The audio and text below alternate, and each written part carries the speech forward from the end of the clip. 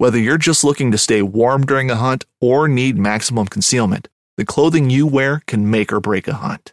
At MidwayUSA.com, we understand hunting clothing has come a long way, with more meticulously crafted camo patterns, advanced scent control technologies, and weatherproof options to withstand the elements. Hunters have to wait until their favorite season, but shouldn't wait on gear, which is why Midway USA offers super fast shipping. When you're ready for your next system, log on to MidwayUSA.com. At Midway USA, we know the AR-15 is one of the most popular rifles in modern American history. Known for its modularity and widespread use, it's often considered essential to any gun collection. The essential things you need to run an AR-15 are usually always in stock during shortages, things like magazines and 5.56 ammo. Whether you're looking to buy a new AR-15 or buy parts for your modern sporting rifle, log on and for just about everything for the outdoors, shop MidwayUSA.com.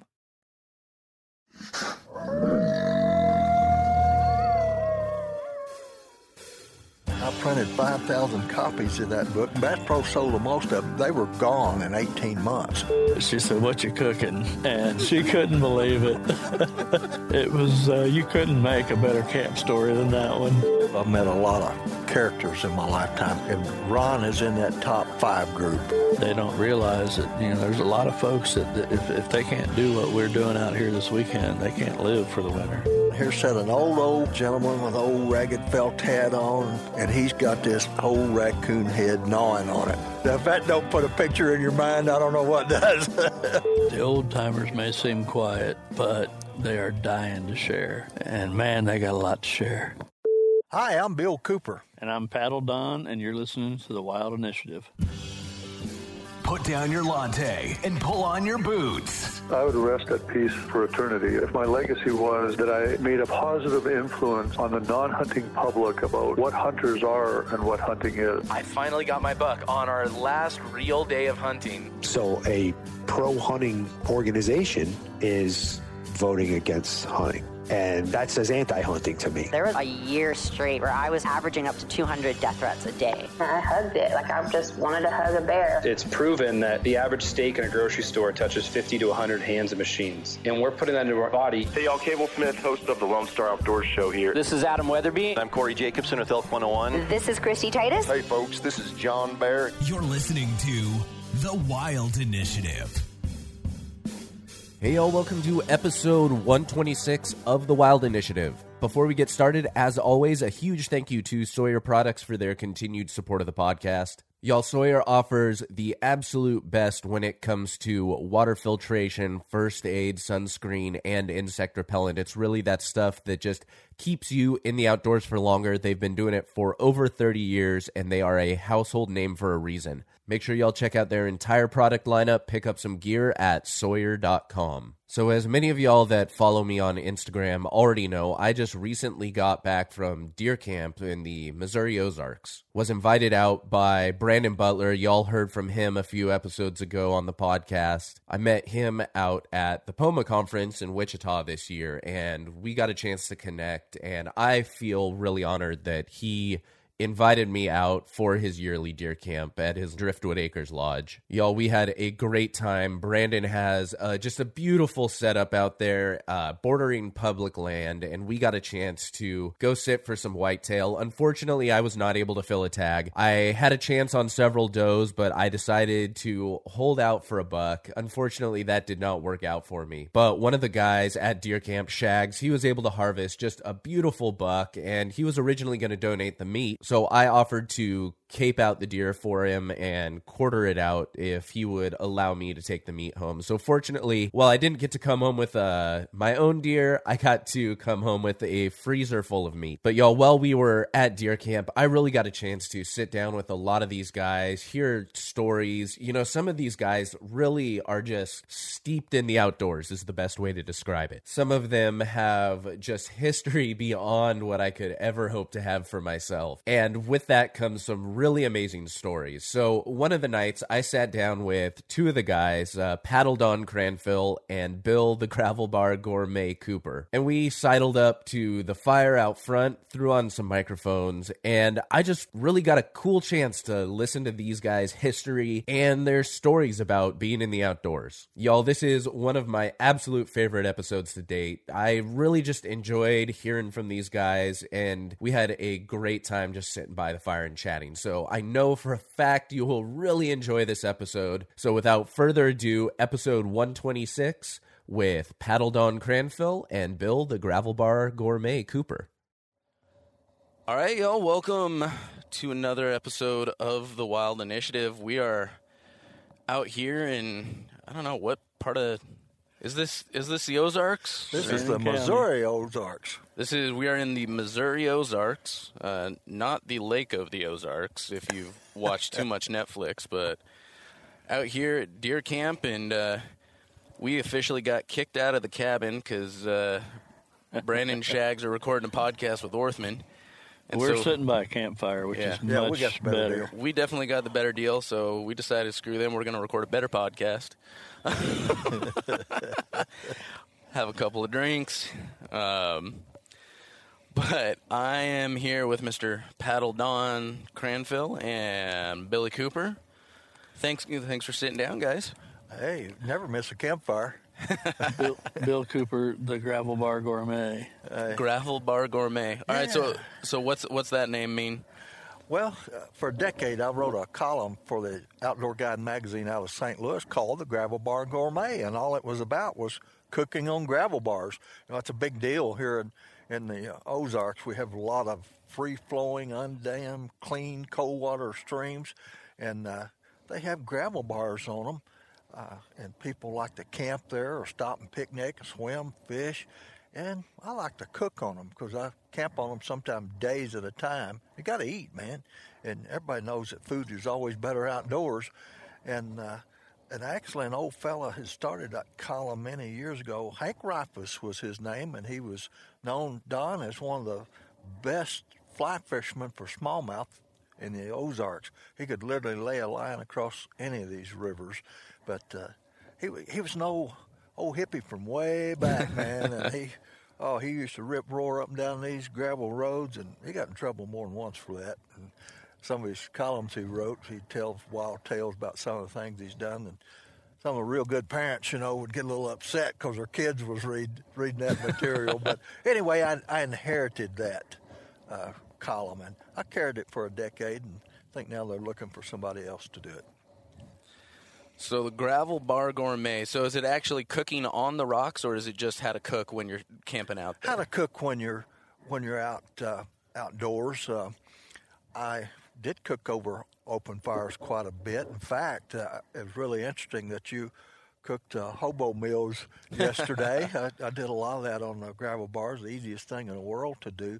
But got a little fancy sometimes, and it was always interesting. I had a lot of recipes that I could adapt to the gravel bar situation because in 1999, I did an outdoor celebrities cookbook with all the major names throughout the United States, and I got that idea actually from working through Bass Pro. I would go down when Springfield, Missouri was the only store and record programs with all the big names, Bill Jordan, Realtree, Ronnie Cuz Strickland.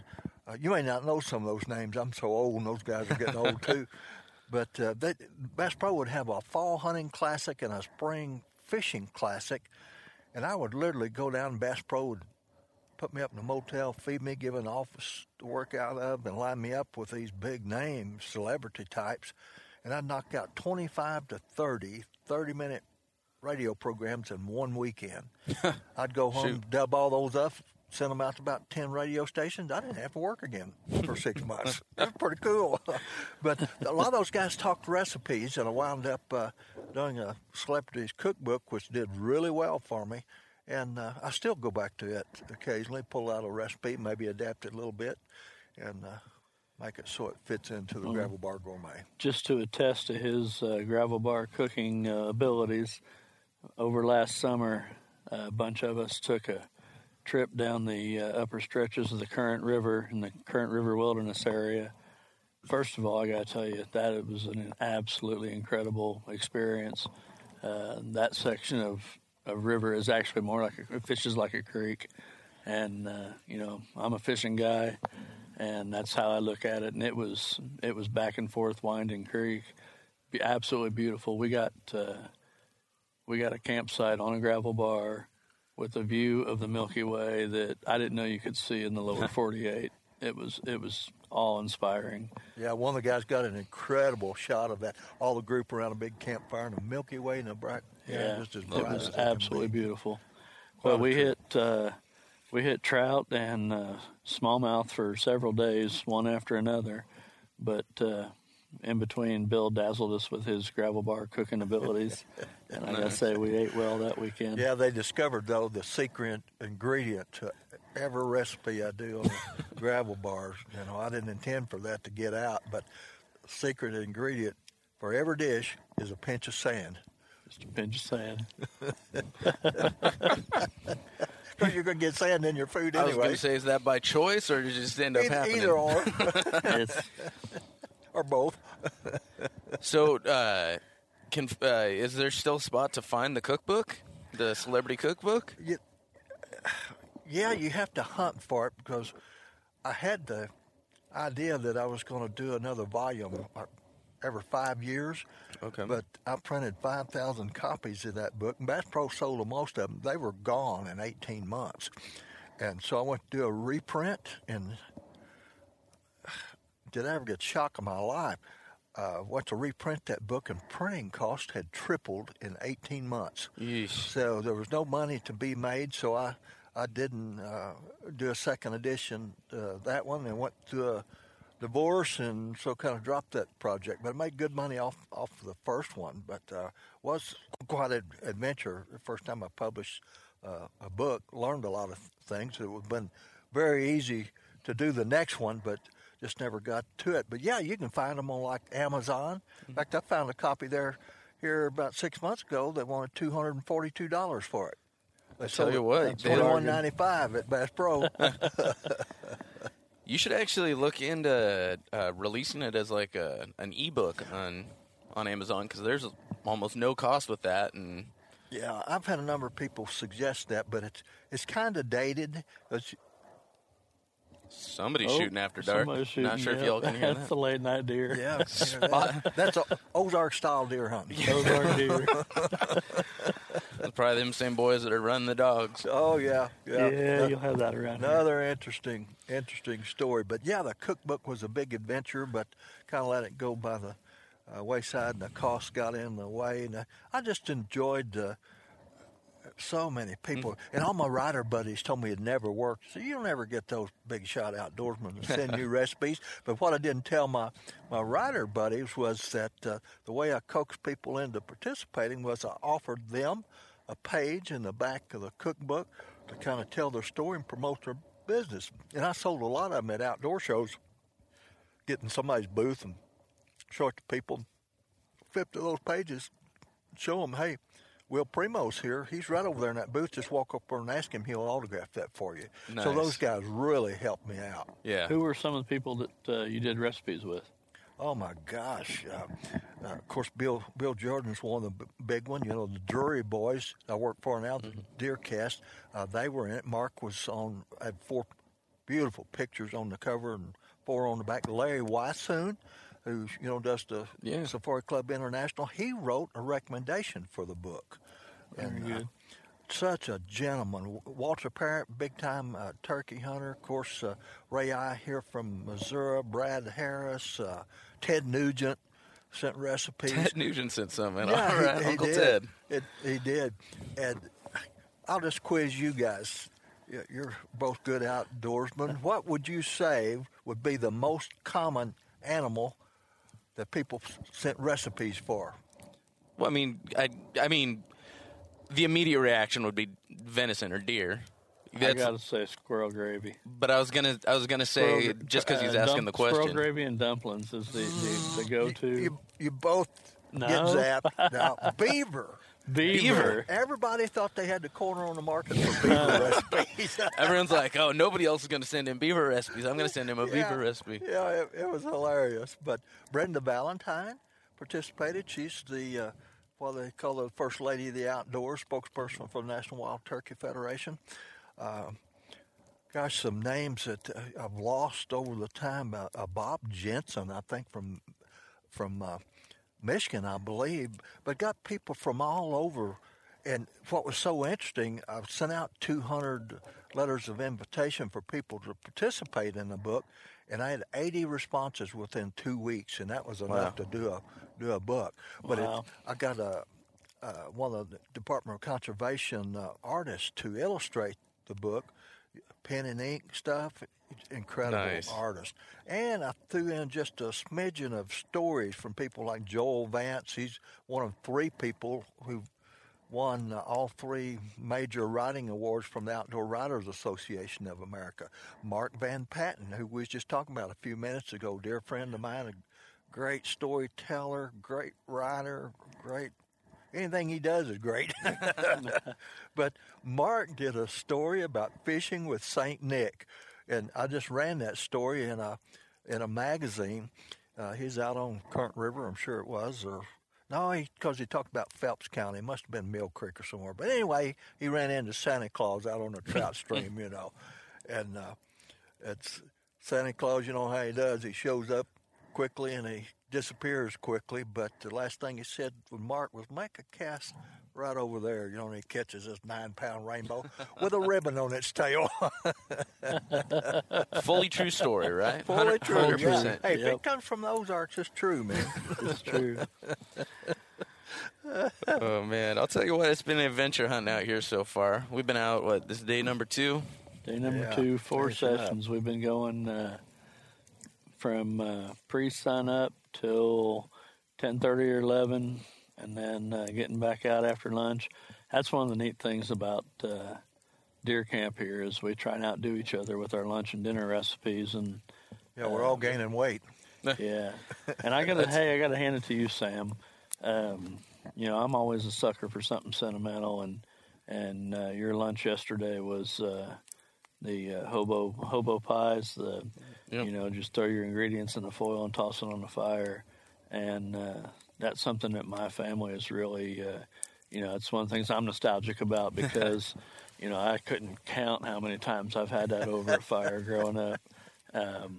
But it was neat to do it here at deer camp this year. It really was. It brought back some memories for me as well because I've dealt with a lot of youth organizations over the years, and I can't tell you how many hundreds, if not thousands, of those things I've made. But boy, you were elaborate. You had all kinds of goodies to go in. We've been talking. Fill us in. Tell us. Yeah, tell us. Everybody has a lunch and a dinner they got to do, and Sam drew yesterday's lunch, so I'll let him fill you in on what we're doing here. Well, yeah, I didn't have a lot of outdoor experiences growing up. I mean, I had my fair share, but, I grew up in Orange County, and so we were, for us it was the beach. That was what we'd do. Every year, since I was 3 probably, we go to this spot out in Sequoia National Forest, kind of Kings Canyon National Forest area, and we'd rent a cabin, and, we'd stay there. Started out as a week, then we moved it up to 2 weeks. But, I mean, pretty much every year since I was a kid. And, we'd camp, and, it was fully rigged up cabin. It wasn't exactly tent camping or anything, but that was always one of our meals. So I grew up, that's about as nostalgic for me as it gets, having those. And, there you go. I was talking with Shags, and I was just drawing a blank because I'm flying in. I was gonna have to pick up everything right before coming in, and I was just I kind of wanted to do something elaborate, but I'm like I think I should just keep it simple and something. And the nice thing about it is everybody makes what they want. Everybody gets what they want. It's delicious. Nobody's got anything to complain about, and the best part is there's almost zero prep and there's almost zero cleanup. That's exactly right, man.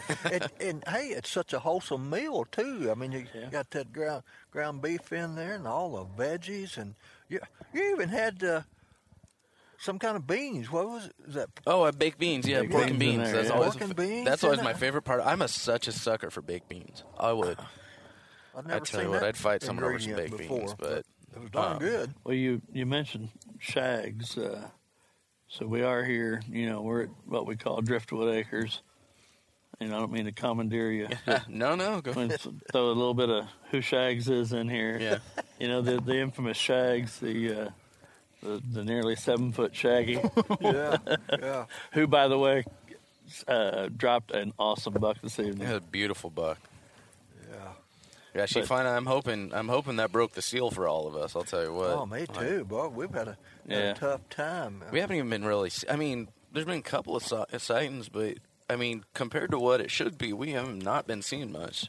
I've seen all kinds of deer. I just haven't seen any shooters. I've had does all around me.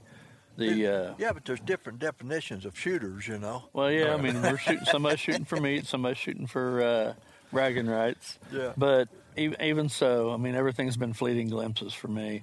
I've had an incredible experience. So I'm way out on a finger ridge that's almost a mile walk out. And I've had, right at sunrise the first morning, had 4 turkeys come down off a tree and strut right past me, and that was glorious. And then, had 3 does come in. They were all right now. Everything in these woods is hot and bothered. The scrapes are hot, and the does are really, really, really looking at them. And these does are up here working some scrapes on a ridge that I'm at.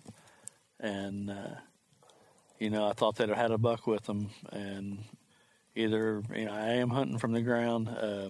Didn't have time to get a stand out this year. And I don't know if it's scent or what, but, the does hung around, but I never saw the buck.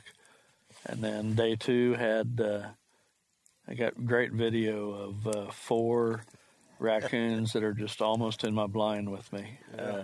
This one is almost close enough to pet. But it's always so much fun to see that kind of stuff, isn't it? Well, it is. But you know what? The heartening thing about all this is, the does knew something was there. They didn't blow, but they kind of knew something was there, but they stayed around.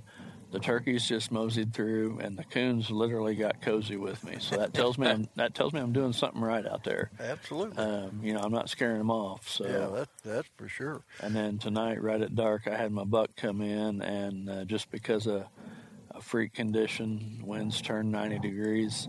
It was dead still, and just a little gust came out 90 degrees that blew my scent right up the trail, exactly into his nose, and. He spent the next 25 minutes up there blowing at me, just stomping the ground and blowing and throwing a fit. Knew I was there, but didn't know where I was. And I knew my night was done then. But tomorrow's a new day. It is. Mm-hmm. It is. Well, I started out. Of course, I'm meat hunting. I mean, I've got a any deer tag, and then I bought an extra doe tag. I've got a wild game dinner coming up in late January. Our church organization does it for men and boys. We'll have 300 men and boys show up. And, man, we'll give away all kinds of stuff. It's a big feed. I'll bring some of the weirdest stuff you ever heard of, man. There'll be groundhog. There's always talk of skunk being there, And that's one of the neat fundraisers that I've seen come up lately, among There's outdoor lots folks. Of Is these wild game. I mean, you eat all kinds of crazy stuff. Yeah. But it's all for a good cause. Yeah. And it all tastes delicious. Yeah. Well, I get the biggest kick out of them because this one's held at Steelville. It's way out in the hills, and literally, I mean, it's like stepping back 100 years when you go to Steelville, and those people know how to hunt and fish, but I usually video a little of it, take some photographs, but I always go check out the pots and what's in everything before everybody starts eating, and a couple of years ago, and there's a raccoon head. Yeah, it's been barbecued. That's glorious. I thought, the whole head's been barbecued? Yeah. Now, this is going to trip some people out, so I kept an eye on this raccoon head, and a little bit I go out and I'm walking up and down the table aisles there to film people, and here sat an old gentleman with an old ragged felt hat on, plaid shirt, overalls. and he's got this whole raccoon head gnawing on it. If that don't put a picture in your mind, I don't know what does. Oh, that's glorious. So, side story, slightly related to that. Back in the day, I actually used to do historical reenacting for a living, buckskinner, mountain man stuff. Yeah. And we were at a big national reenactment, Barren River Lake, Kentucky, back long time ago. But when they come through that state park back in there, it's this beautiful hillside on this cove overlooking the lake, and there was over 1,000 lodges set up in there. Wow. I mean, teepees and wall tents as far as you could see. Apparently, when they had come through with these bush hogs ahead of time, clearing these paths out through this hillside so we could set this up, there was an innocent life that was claimed in the form of a possum. But we got into camp and I thought this was going to be a really for a split second. I thought this story was going to get real depressing. Yeah. I was like, damn. We got into camp and got 3 18-foot lodges set up. Back at the time, we had a store and we outfitted folks that did historical reenacting. So we had an 18 by 20 marquee tent, had it all set up, and as we're making fire, off to the side we found this possum, and it was middle of the summer. We didn't want, we got chucked off to the side. But one of the things that when you're doing these reenactments, everybody come in the craziest. We just call them the Flatlanders come in, and is that a real fire? Is that a real teepee? Is that a real fire? Yeah. Oh, we got those questions. Oh yeah. So this old fellow that's passed away long ago, it was kind of a mentor to me, a guy named Keeper. Everybody in that business goes by their camp names, but Keeper was a legend. And that last day, we had a big old kettle that we'd had stew on, and he threw some water in there and was cooking it down, I'm not cooking it down, but was boiling it to clean that pot out. And he got the wise idea to pull a prank and throw that possum up in there. And that thing had a lid on it. And it was the last day that the tourists were allowed in there. And this lady come in, and she was one of those, is that a real fire crowd? But she said, what you cooking? And just, if you know anything about reenactors, you can bet that they're going to quote Jeremiah Johnson like it's the Bible. Yeah. And he reaches out and grabs the lid on that pot and raises it up and says, grown particular. And just as he raises that pot, this possum rolls up. It was laying with its back up and just rolled up and showed its face. And this lady ran off into she couldn't believe it. It was, you couldn't make a better camp story than that one. Yeah. Oh, man. He's long since departed this world, but right on cue. That man was the master of good times. Oh, gosh. It's funny the little goofy stories like that stick with you. Yeah, but that's one of the great things I love. And it happens all over the country. It's just not the Ozarks, but the history of the Ozarks is so interesting, so full of stories. And there was even Vance Randolph. Oh, I must have been back in the 1800s, maybe, I think, early 1900s. He wrote a book that's full of wild tales called Pissing in the Snow. He also wrote one called Bawdy Tales of the Ozarks, just nasty stories, and most of them were told by women. Oh, man. It is an interesting way of life out here in these hills. It is, and in my lifetime, of course, I'm not originally from the hills. I was a swamp rat from down southeast Missouri, but fell in love with the hills. But there was a gentleman by the name of Mitch Jane who just passed away 4, 5, 6 years ago. He lived down here at Eminence. Best storyteller I ever run into in my life, man. And he wrote several books. Fiddler's Ghost was one of them, but he told all the old mountain stories, and so many of them were about sitting around campfires with all the old timers, and they had their hounds loose. They were fox hunters, and they'd go out and turn the hounds loose and build a fire and just sit there. And they didn't chase a fox; they just listened to the hounds. You know? But all the stories he told, he was a school teacher, what school at Northeast Missouri State, I guess. In one of his books, he made the statement that people get married for the strangest reasons, and he said, "First time I married a gal because of the way she talked. She was from Eminence, and she spoke Shakespearean English, which was pretty common up until the 1950s. There's Irish descent folks. Well, he came down here in Shannon County and taught at a one-room school, and one of the charges that the school board gave him was to break those children from using Shakespearean English. They thought they'd be more successful in life speaking regular English, you know." he said, "But you do have to understand the most educated person on my board did not quite finish the third grade." But, he could tell some of the grandest stories. And it was so funny, though, because he looked so out of place in the Ozarks because he was a thin, elegant-looking man, particularly in these older years, had white hair. He combed back, man, always wear a white shirt and white pants, and he had a big necklace of bear claws that he wore all the time. But he was in a band, too, called the Dillards. They actually played on the Andy Griffith Show for a couple seasons. Huh. And he did a radio show out of Salem, Missouri here for like 20 years, and it was poking fun at the hillbillies, you know, and he wrote all the material fresh every week. There were 5 characters in the stories, and he was all 5 characters. Wow. Just an incredible talent.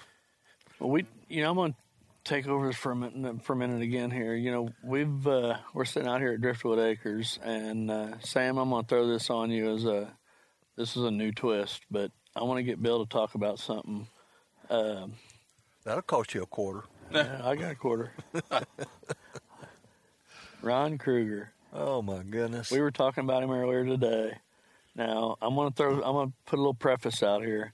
Ron was kept showing, social media these days, all these outdoor folks are on social media, and Ron kept showing up, and this guy had some incredible pictures that he kept posting, and he just did not look the part at all. But for some reason, Facebook thought we should be friends, and I finally said okay and hit a friend request, and he accepted. And Brandon Butler, who is the fellow who's hosting this weekend out here, was a common friend. And then since I met you, and you were a common friend, but Ron and I shared a few just random exchanges online, and then he has since passed away. But what does he mean to these local hills and especially these rivers? Oh, my goodness. He's the epitome of this wild country. And Kruger's such an interesting character. You know, we all, particularly in the outdoors, and I'm 70 years old, so I've met a lot of characters in my lifetime. And Ron is in that top 5 group. Incredible gentleman and an incredible story. Without a doubt, my favorite outdoor rider of all time, and a tremendous photographer as well. But he was such a strange personality. I often wondered if he wasn't. He was so moody in and out, you know.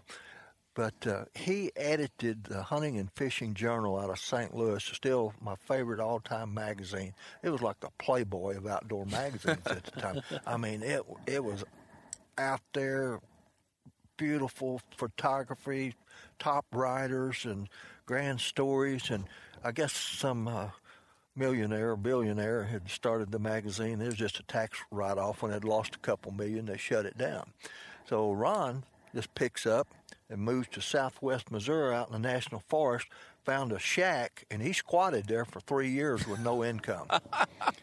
That was Ron Kruger's lifestyle. that was Ron. Amazing. Yeah. It gets better. Oh, yeah, I can't. Yeah. Well, he said, he admitted, I became the best poacher in the state. I mean, he had no income. So he lived off of what he could catch, trap, and shoot.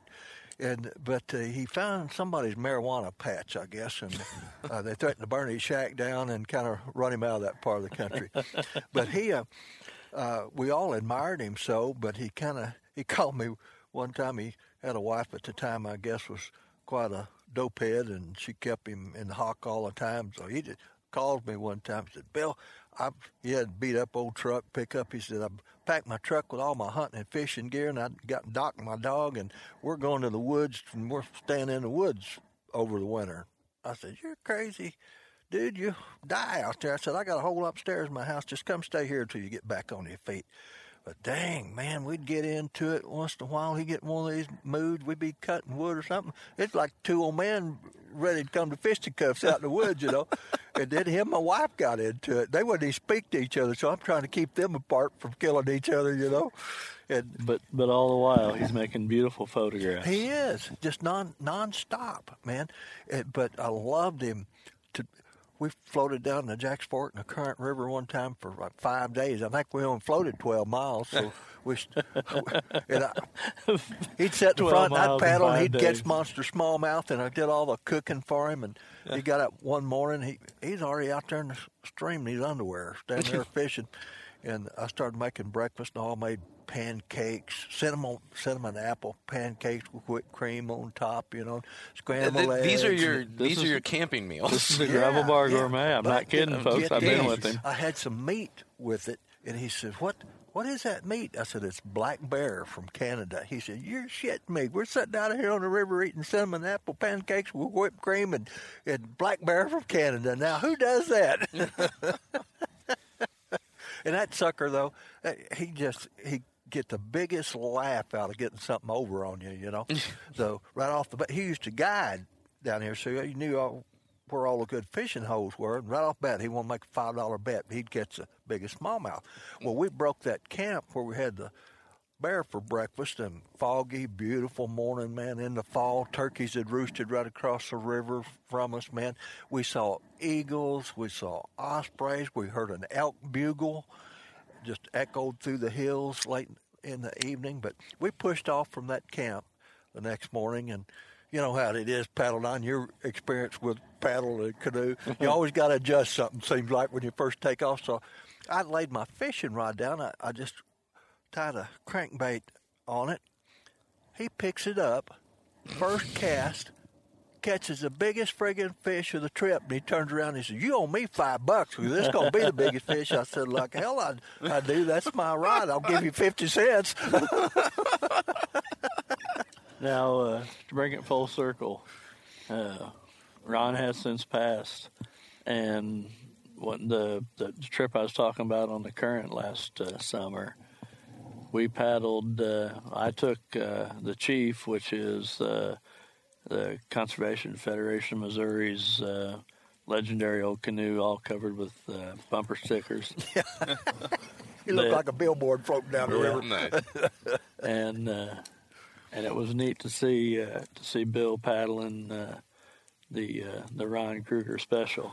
Yeah, Ron's old boat. Yeah, that was a little emotional, you know. And then I had the mayor. The mayor. With me. That's I was hoping you bring that up. And he cussed and raised Cain because we put him in a canoe. "I hate these friggin' canoes." I said, "Well, what do you float in?" He said, "We always just hop in an old John boat and we never paddle. We just turn it loose. It's got a mind of its own." Well, I said, we don't float the river to paddle. We float the river to fish. He said, "If it runs into a rock, it'll bounce off. If it hangs up on a log, it'll eventually wash off," you know. And so here I'm in the canoe with him. We're loaded. We're the commissary boat. We got all the food. And you got to let me interrupt real quick. Yeah. Time out 1 second. Yeah. To put stuff in context, because folks are listening to this, we're sitting in Happy Holler, which is a little hollow down here in Shannon County, Missouri. And Darrell is the mayor. That's who. You got a constituency of 3, I think. Yeah, a constituency of 3. A constituency of 3.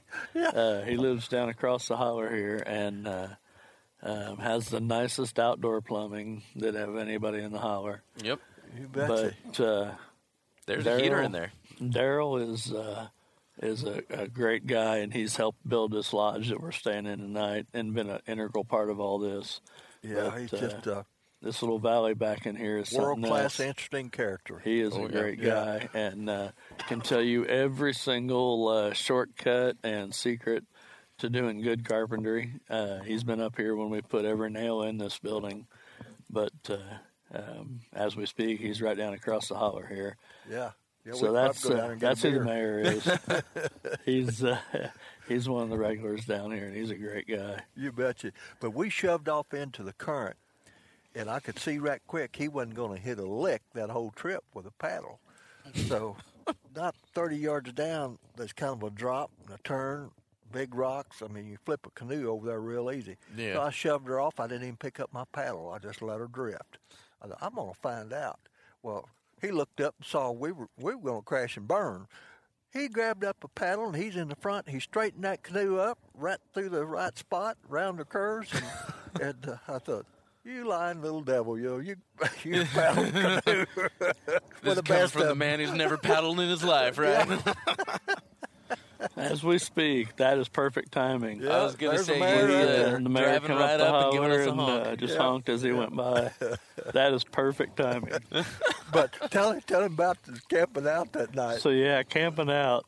He now we all had the gravel bar Gourmet here. He had the boat he was paddling was set because it was our commissary. He had everything there was to cook everything good. The rest of us were overloaded at best. Yeah. And Daryl showed up in cutoffs. The mayor showed up in cutoffs and a T-shirt, and that was all he brought. And we get to that first gravel bar, and Brandon was nice enough to bring him a tent. He throws the tent on the ground and folds it over once, and that's it.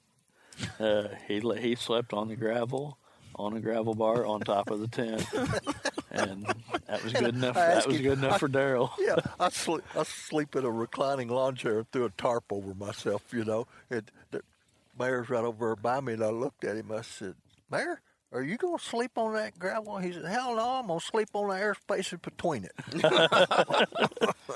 And he did. Like there all night long, face up, man. He's as tough as a pine knot. So they made me feel like I was the soft one in the bunch, but there was a sycamore treetop down across the gravel bar, and I climbed up in the top of that top and strung a hammock up in there.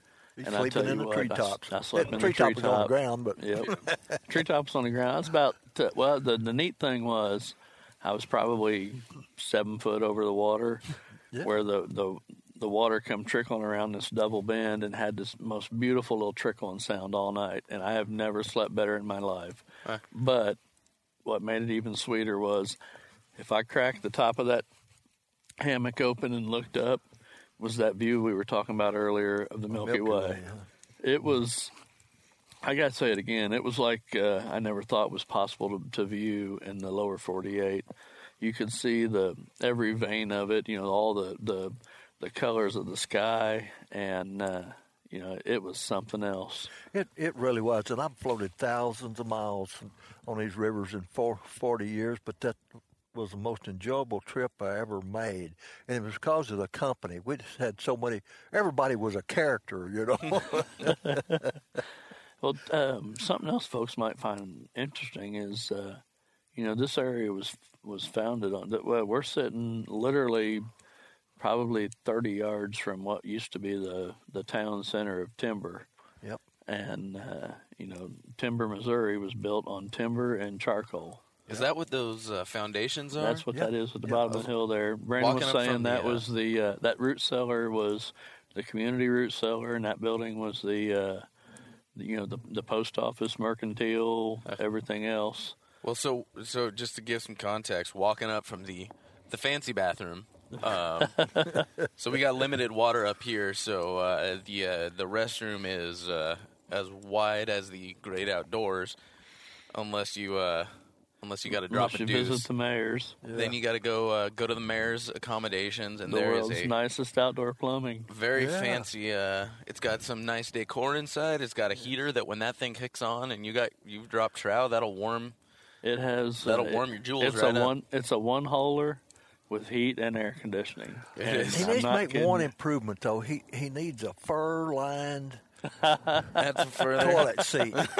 You need to capture one of those raccoons and make him one. I don't want to share that with you guys. But so walking back up from the lovely bathroom accommodations, coming up the driveway on the left. It's an old foundation. You can see an old foundation, a root cellar, some steps up and stuff. And well, that's I was wondering today what that was. That's a town of timber, which back in the day, this was nothing but timber and charcoal, if I'm not mistaken, that was turned out of this area. And when industry changed, this is what I found fascinating.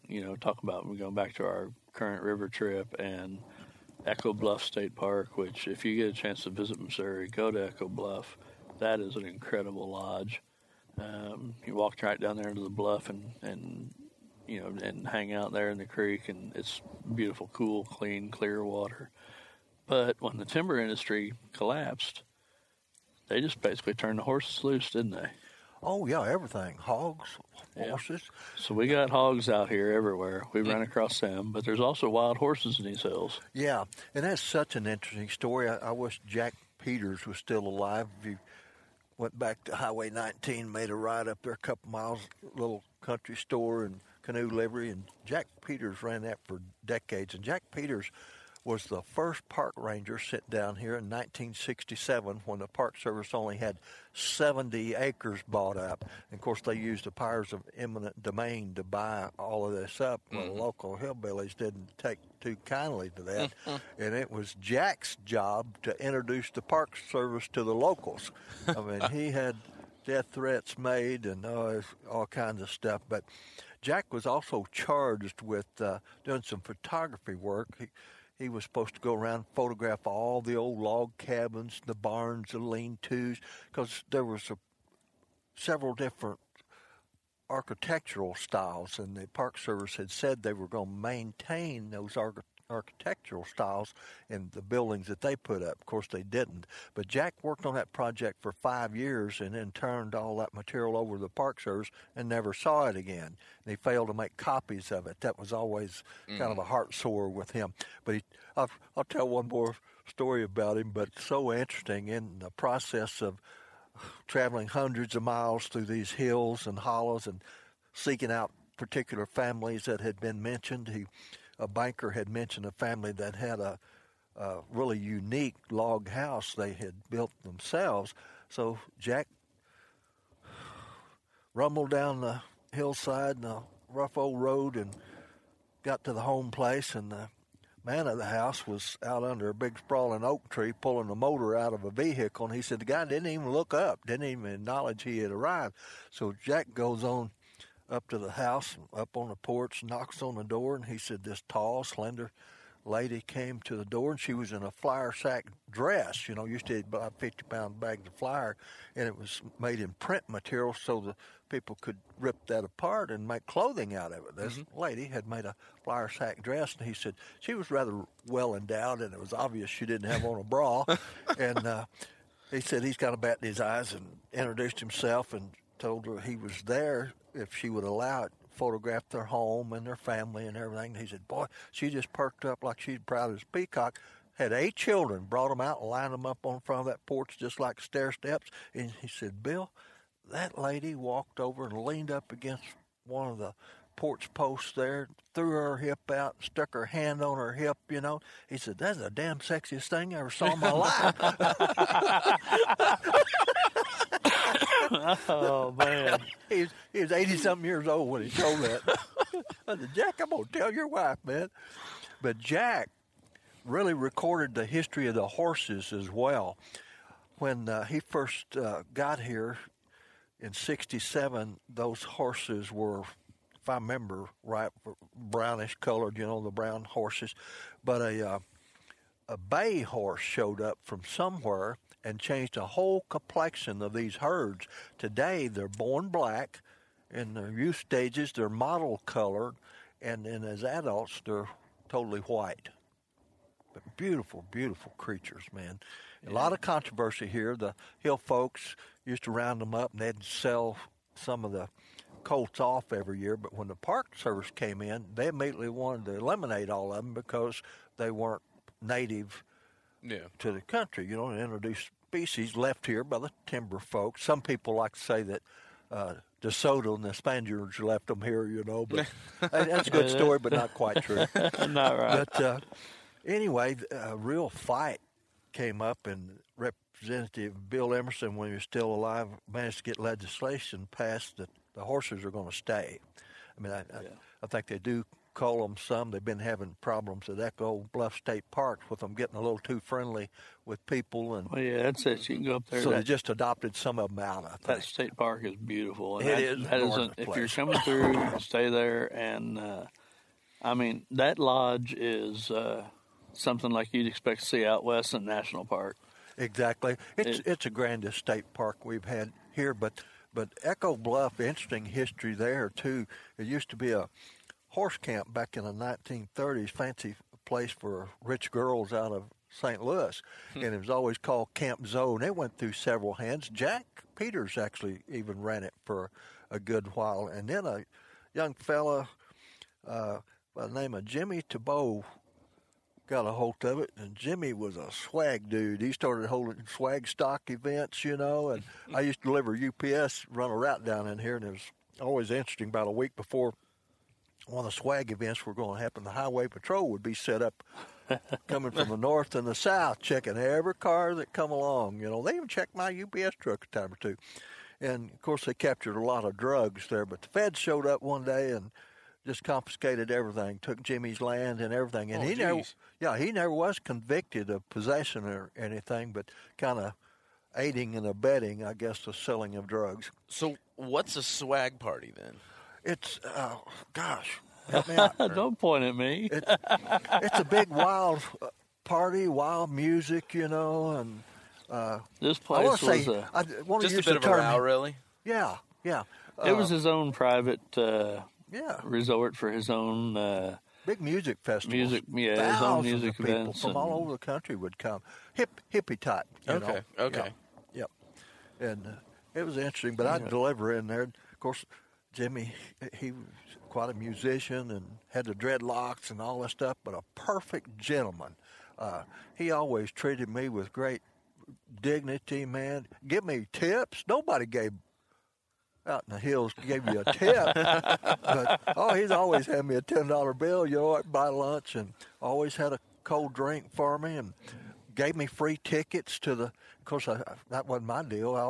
There were young people at work I'd give them to, No, they were all happy. But I really felt bad for Jimmy and didn't like what happened. A lot of local people didn't either. But Governor Nixon at the time, the story's told either his wife or somebody down the line, maybe her grandma, had worked here at the horse camp at some point. So there was kind of a emotional family attachment to this. Plus, there was millions and millions of dollars available from a mitigation project. One of the mines over here around Viburnum had a huge collapse, lots of environmental problems, and they were fined, an astronomical amount of money. And state government was supposed to use that money to buy like lands. Well, some of the locals around Viburnum thought they meant supposed to be spent right there. But Nixon very quickly bought 4 state parks and got some jewels. This was one of them. He got 4,000 acres on the 11-Point River, which just doesn't come up very often. So good move, but caused a lot of controversy. Yeah. Well, you talk about the rivers in this area. I just want to talk to you about that, man, because being from southern Indiana, I love this part of Missouri is like where I'm from times 10. The hills are 10 times bigger. The creeks are 10 times better. The rivers are 10 times better than that. We got the Current, and what are some of the other rivers around this area? Oh, boy, there's just so many of them. I live an hour north of here, but right here you got the Current and the Jacks Fork, two of the clearest, cleanest, coldest rivers in the state. Another 30 minutes south, my favorite, the 11-Point. You go east, you've got the Black River. If you go north my way, you've got the Merrimack, the Gasconade, the Huzzal, the Curdaway, Osage. I mean, well, Missouri's also home to the buffalo, which is the nation's first scenic river. Yeah, and the Scenic Rivers program, which is, I mean, that's the thing I love about here is that, Paddle Don is I got a reputation for being a paddle guy. I canoe, I kayak, but I'm a smallmouth junkie, and trout are a close second. And this is some incredible water anywhere you go in this state, especially in this area of the state. That was the neat thing about our trip on the Current, was that you could fish all day long and not know whether you're going to catch a brown, a rainbow, or a smallmouth. And to be a smallmouth junkie with a trout affliction, that was perfect. I could fish. He's all messed up. Yeah, I could fish a big floating topwater fly with a dropper under it and not know what in the world I was going to catch, but know that I was going to be thrilled when I caught it. Well, I got to get you on another fish species down here. One of my favorite is chain pickerel. They're cousin to a northern pike. Yeah. But they're usually small little critters. But down on 11 Point, my wife and I were camped out down there 4 or 5 years ago during deer season. And, we catching all kinds of rainbows right out in front of the camp. And she catches a 22-inch chain pickerel, which is pretty huge for a chain pickerel. Yeah, it's good and size. I'd heard old-timers say where there's one big one, there's another one. So I seen some big minnows right quick, and I took about a 6 to 7 inch minnow, put it on a big bass rod, and flung it out the same area. 2 minutes. I had a 29.5-inch chain pickerel, which was probably a state record, but I didn't want to get off the water to go, the fish would die and all this stuff. And the state record was 5'1", I want to say, and it was a 28-inch fish. So, if not, I was very close, but got a couple pictures and let the thing go. And but great memories, great fun, boy. And this whole area, it's like a piece of heaven, And of course, this wild area here is the largest really wild area between the Appalachians and the Rockies. It's just hundreds of square miles. I mean, we're sitting right here enjoying 75,000 acres of the Roger Pryor backcountry, and that's 75,000 acres in one block. And Leo Dry, gentleman who passed away 4 or 5 years ago from St. Louis, he started in the 1930s buying lands on the headwaters of these streams to protect the watersheds, and he accumulated 160,000 acres in his lifetime. And it's always been open to the public to camp on, hunt on, and he was a big promoter of walking and backpacking. That's what this Roger Pryor Wilderness area is about. Okay. But incredible human being. Did some great things for us. That's the area we've been going back into every day out here. And it's some absolutely beautiful backcountry.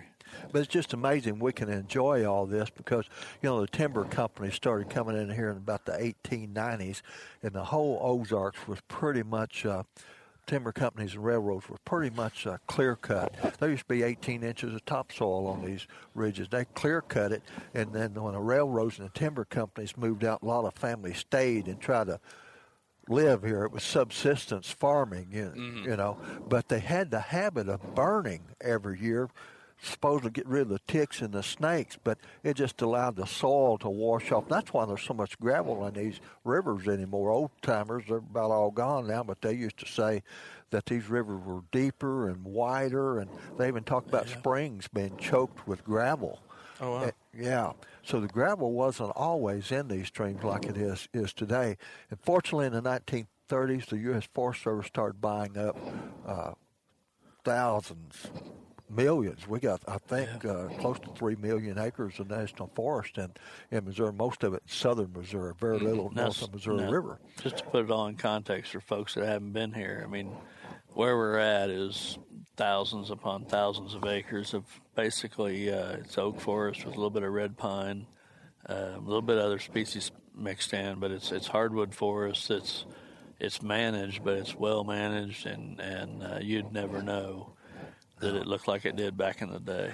Now, back in those days, this became the most economically depressed area in the United States, and that's one reason they started reforesting and taking care of everything the way we are. But Shannon County here, worst county in the state of Missouri, but it's 87% public land. Between 87% Department of Conservation, Wow. National Park Service, Forest Service, and they've got it.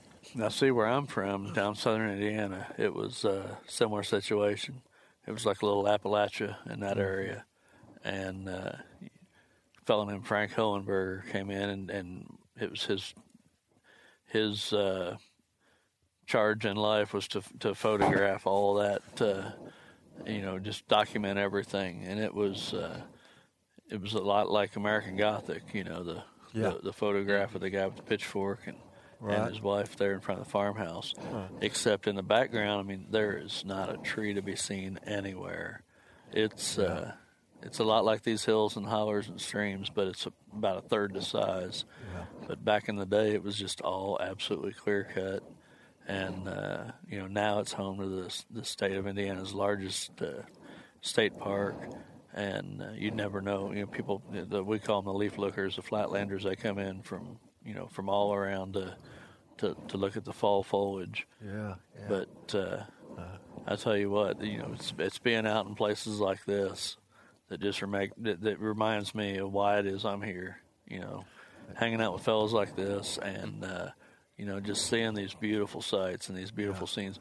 Sunrise coming up on my blind. I tell you what, I had to snap a couple pictures, but it didn't even do it justice. Yeah. And then tonight, waiting on y'all to pick me up, we got an SUV, a UTV that we're using.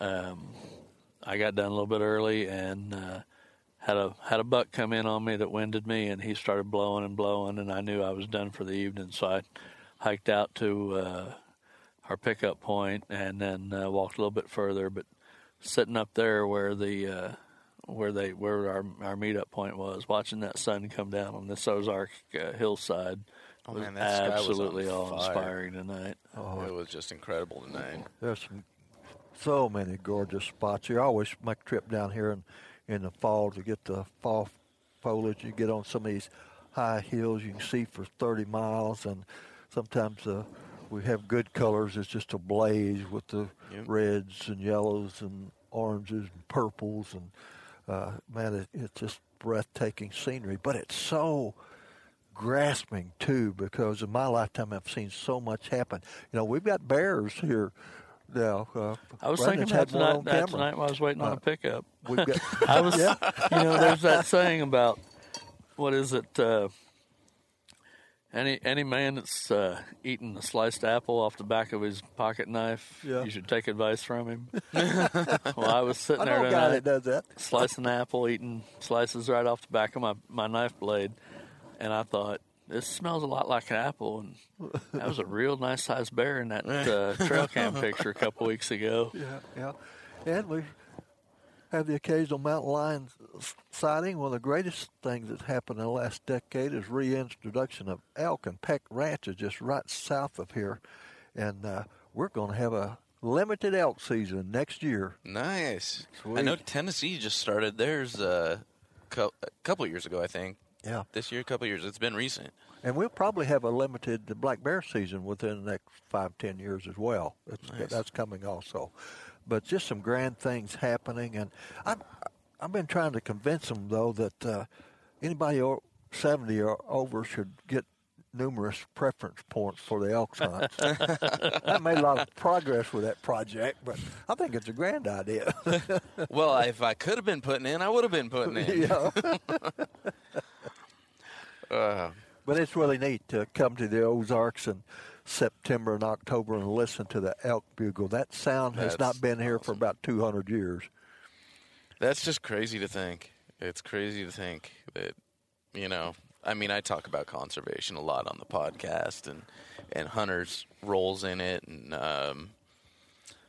but, it's amazing. Not only are we protecting, as I say we, royal we, not only are we protecting the elk where they're at now, I mean, they're being reintroduced into places like I think, was it Kentucky also, or Kentucky has elk, Tennessee? Like, they've had them quite a while. A lot of these places, yeah, like you said, I haven't seen them in a long time. And I was just talking with someone today, and I was posting pictures and stuff from the hunt. And I posted up a picture of Shag's buck, and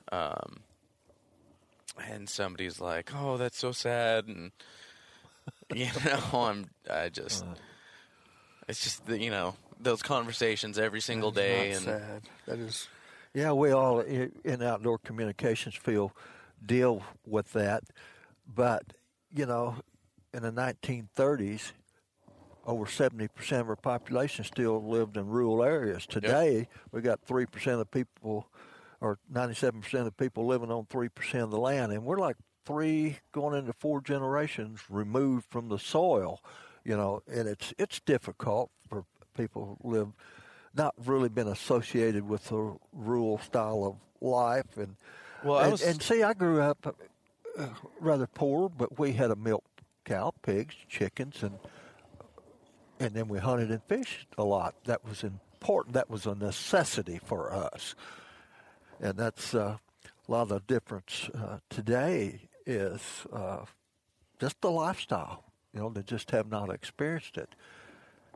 Everything's handed to us. So everything's processed and handed to us.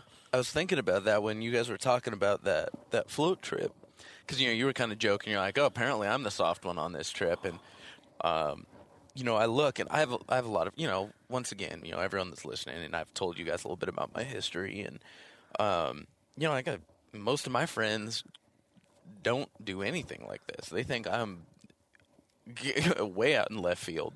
They think I'm insane. I go out to Montana and I'll camp by my truck and all this stuff, and really it's not that crazy. I got a bunch of gear. I got a lightweight tent. I got a tent stove, all this stuff, and but I laugh because you talk about like you've got experience beyond what I've got, and it continues, and you kind of look at them and you're like, well, gosh, I guess I'm the soft one. I look at you guys, I'm like, I'm the soft one out here, and then it's funny, you start thinking about those experiences you have and kind of what you do, and I just sometimes I have those moments where I'm like, there are people out there that they will be born, live their entire lives, and die, and never experience even a fraction of these amazing things we get to do and see. What's just important to realize is that there's that same fraction of people that were born and will grow up, and they will not know anything but needing this kind of lifestyle. Mm-hmm. And, this is what they depend on to get through the winter. I'll tell you, I grew up we didn't have to have this. My dad hunted and he fished, and he taught me all these skills, and he instilled these values in me, that's why I feel like I come from the middle on that, because I didn't have to, but we did. Mm. But there's just as many people that have to, and a lot of folks that other 97%, they don't realize that there's a lot of folks that if they can't do what we're doing out here this weekend, they can't live for the winter. And then that's something else that, Shags and, we've talked about Shags and Brandon tonight. Shags is Nate Shags McLeod. He does the morning show on KCMQ, the Morning Shag, and he's a very outspoken conservationist. And Brandon Butler is our buddy, who's the former fellow with CFM, and these are the guys that are putting us up out here. And Shags, he was it Share the Harvest? Is that what you call it out here? Mm-hmm. He's a participant in Share the Harvest, and those folks that kill deer that can't necessarily eat a whole one, they can share any portion of it or the whole harvest with those less fortunate. So we talk about the folks that don't understand this and have never been there. There's for every one of those folks, there's one that has to have this. I mean, has to get by. So I think that's important to keep in focus, because even if it's not your thing, it's somebody else's thing, and they depend on it. Yeah. And what so many people don't get, and I think it's unfortunate too. Wildlife conservation in this country was established and is still maintained by hunters and fishermen and outdoorsmen. And in the state of Missouri, we're extremely fortunate because in 1984 we passed a 1/8 of 1% sales tax that everybody contributes to, generates about $190 million a year for our conservation department. We're one of the best in the United States. I don't understand why other states don't do the same thing. I'm going to interrupt you real quick, Bill. Pardon? The model that is the state of Missouri and their system should be used nationwide. I'm just saying that right now. It needs to be, but it's not. Only one other state has adopted it. That's Arkansas. It is incredible. So many other states are in bad, dire straits now because they depend on revenue from sale of hunting and fishing license. Well, only 4% of our national population hunts anymore. We've lost a third of our hunters in the last 30 years, so their revenues are dropping tremendously. There's lots of research going on now to try to find other funding processes. But hunters and fishermen have paid the way for all this ever since it started, but everybody else gets to enjoy it if you're a bird watcher or a hiker or whatever. So I suspect down the road others are going to have to start paying as well. At the risk of getting into a whole new podcast, R3, that's all I got to say. Oh, yeah. The R3 movement. Yep. But another interesting thing that's happened, I just read a tremendous article. Gosh, I wish I had it in front of me. Few weeks ago, and Wade's talking about Paddle Don just fell off. Paddle Don just went backwards over his chair. He's sitting on a little folding stool here, and it folded. It folded the wrong. Get back up.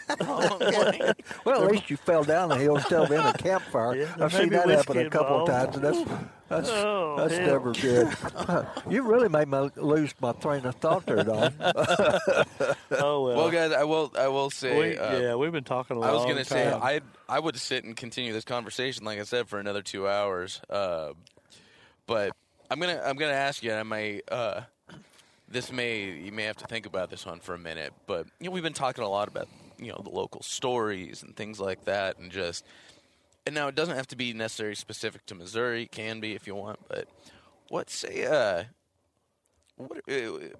one of your favorite books or favorite collections of stories like that if somebody's like, I just love these kind of old stories, something like that, these old hunting stories, these old outdoor stories, what's maybe like one of your favorites, maybe something somebody could look up, or even if they probably can't even find it, what's Charlie Farmer, who's gone now, died way too young of cancer. He wrote a book, I believe it's called The Wilderness of Missouri or something to that effect, but a lot of old stories about everything, hunting, camping, and a lot of these were spun off of trips that he made. But it's a good introduction to the Ozarks and kind of the feel that middle-aged old-timers really have and how we did things, But Charlie was a talented writer, and he... And Ron Kruger did one of the most incredible stories I ever saw in my life about hunting in the Ozarks, and I'll never forget this one picture. It was a horseback ride-in turkey hunting trip.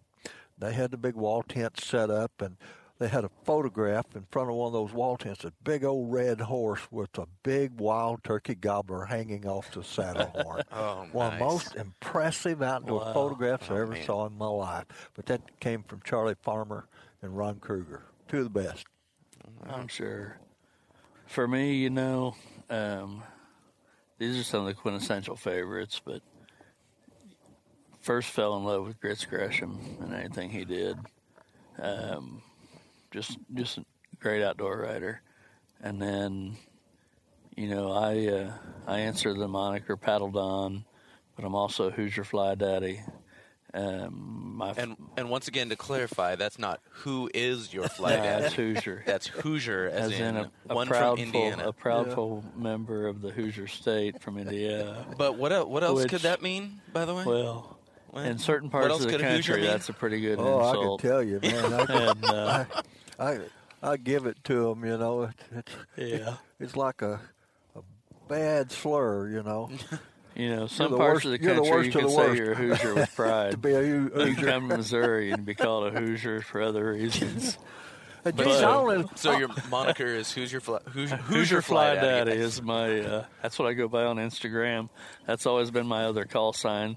I've got a passion for fly fishing. I got a passion for smallmouth, and 60% of that is fly fishing, and 40% of the time you can't do that, so you spin fish. But it's all about that, and John Garrick. Anything he writes is. Man, that's to me, that's how I think and feel, and that's what it is I'm going for every time I go out there. All right. Well, one thing I always like to end with is, a lot of my audience, they're new hunters. They're not from traditional backgrounds. They didn't necessarily grow up with granddad's gun walking through the woods. So say, I don't know, you run into someone at the sports store, at the fly shop, whatever it is, and you're swapping stories, and they're talking to you, and they're like, "Oh man, I love all this hunting and this fly fishing stuff. I'm really interested in it, but shoot, I grew up in the city. Like, I don't have any family friends that do it. I don't know if I can't. Like, I'm a little intimidated by this. I don't know if I can do this." What would you tell someone that feels a little intimidated about getting into the outdoors? Hook up with somebody that's got experience at fly shops, those types of stores. Great places to hang out because you're going to meet some interesting characters who are willing to teach you, to help you. The old timers get may started. seem quiet, yeah, but they are dying to share. Yeah. Absolutely. And man, they got a lot to share. They really do. And the intimidation factor, we've all felt it at times. I remember first starting as an outdoor rider, and boy, you finally got to rub elbows with somebody that was famous. And oh my gosh, you was almost afraid to open your mouth. That was Bill for me. Well, now you call him Papa. Yeah. But, just jump right in there, man. Ask the questions like a guy in the fly shop, a dear friend of mine in St. James. He's Vietnam vet and bad to health, but I watch young fellows and gals come in there all the time. Of course, he immediately asks if he can help them. Watch him come They to don't life. know what they're looking for. See, they don't want to appear stupid, you know. And it's, I don't want to ask a stupid question. He always tells them, only stupid question is the one you don't ask. Yep. It's funny you bring this around to that tonight. We were sitting in here waiting on dinner to be done. We got limited Wi-Fi here where we're at best. And a message came through from a distant cousin of mine who said he's looking to pick up fly fishing. Now, he and I have been following each other on social media and, watching our fish pictures be posted left and right for the last couple of years. And this guy's got a passion for it, and he's got a talent for it. And I watched him catch a whole lot of real nice smallmouth spin fishing. But he contacted me tonight asking me, what do I need to do to get into this? And I told him, I said, man, I'm in the Ozarks with limited reception and just got this message. But rest assured, as soon as I get back to civilization, we'll be in touch. I'll be happy to put you in touch with whoever you need, whatever you need. I just want to get somebody else started on this because, man, Absolutely. It's incredible. But as we're winding this thing up, an incredible thought. I was sharing a campfire just 3 weeks ago with some guys at a muzzleloader hunt, and a very wise retired lieutenant colonel from the Army, loves the outdoors, very passionate about it, and he was hunting with a much younger fellow he met 20 years ago, and the only time they get together is for muzzleloader draw camps, But he made the statement. He said, here we are, three of us from all different backgrounds, and just like we melded together into one, because when outdoorsmen come together, I don't care what race, what socioeconomic group or backgrounds, we all got something in common. Perfect. Come on, look at me. Do you? How different can that be? Yeah, but we all got we something look in at this common. campfire and see what we've got in common. Yep. And I mean, I would have no problem sitting down and continuing this conversation for another 2 hours. Yeah, we could go forever. I think we could go easily till the sun came up. But on that note, all right, if folks wanted to hunt you guys down online or something, send you a question or follow along with the fun, where can they find you? Well, me, I'm Instagram. I'm Hoosier Fly Daddy. Again, HOOS. HOOSIER. Just because I made that. As in a native of Indiana. Hoosier Fly Daddy. Don Cranfill on Facebook. And I actually have, if you go there now, it will say it's parked for free. However, as of the middle of November, this is